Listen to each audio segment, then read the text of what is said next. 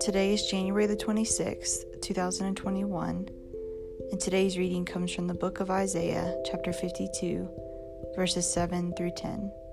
It says, "How beautiful on the mountains are the feet of those who bring good news, who proclaim peace, who bring good tidings, who proclaim salvation, who say to Zion, your God reigns. Listen, your watchmen lift up their voices, together they shout for joy. When the Lord returns to Zion, they will see it with their own eyes.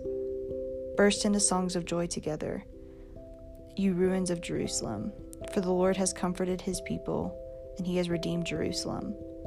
The Lord will lay bare his holy arm in the sight of all the nations, and all the ends of the earth will see the salvation of our God." This is the word account based on the scripture. In the times we are living in today, why would we not want to be the few that bring good news? Why wouldn't we want to help others win that have been taught it was routine to lose? Think about the moment when you first became a Christian.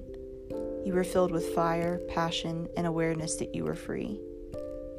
How selfish is it to keep that feeling to ourselves when no one else can see? We should be proclaiming it on the mountaintops, in the valleys, and everywhere in between. We need to be testifying about the good news that this world is not all that it seems. Eternal salvation is a free gift. Why would we not want others to have it too? In order for me to win, it does not mean that others must lose.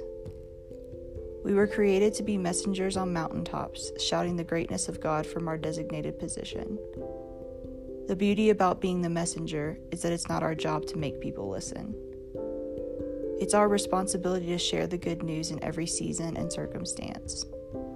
It's our job to surrender our life into God's hands.